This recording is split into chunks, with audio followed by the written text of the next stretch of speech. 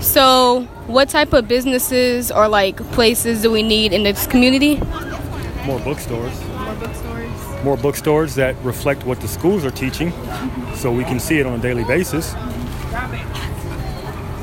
More supermarkets that actually have a nice variety of fruits and vegetables and fresh fruits and vegetables, and they are consistent with the fruits and vegetables that they do carry. There's only one market that I know of, the Vermont Marketplace, that consistently stocks fresh fruits and vegetables, and they also will order whatever you request. Okay, thank you. You're welcome.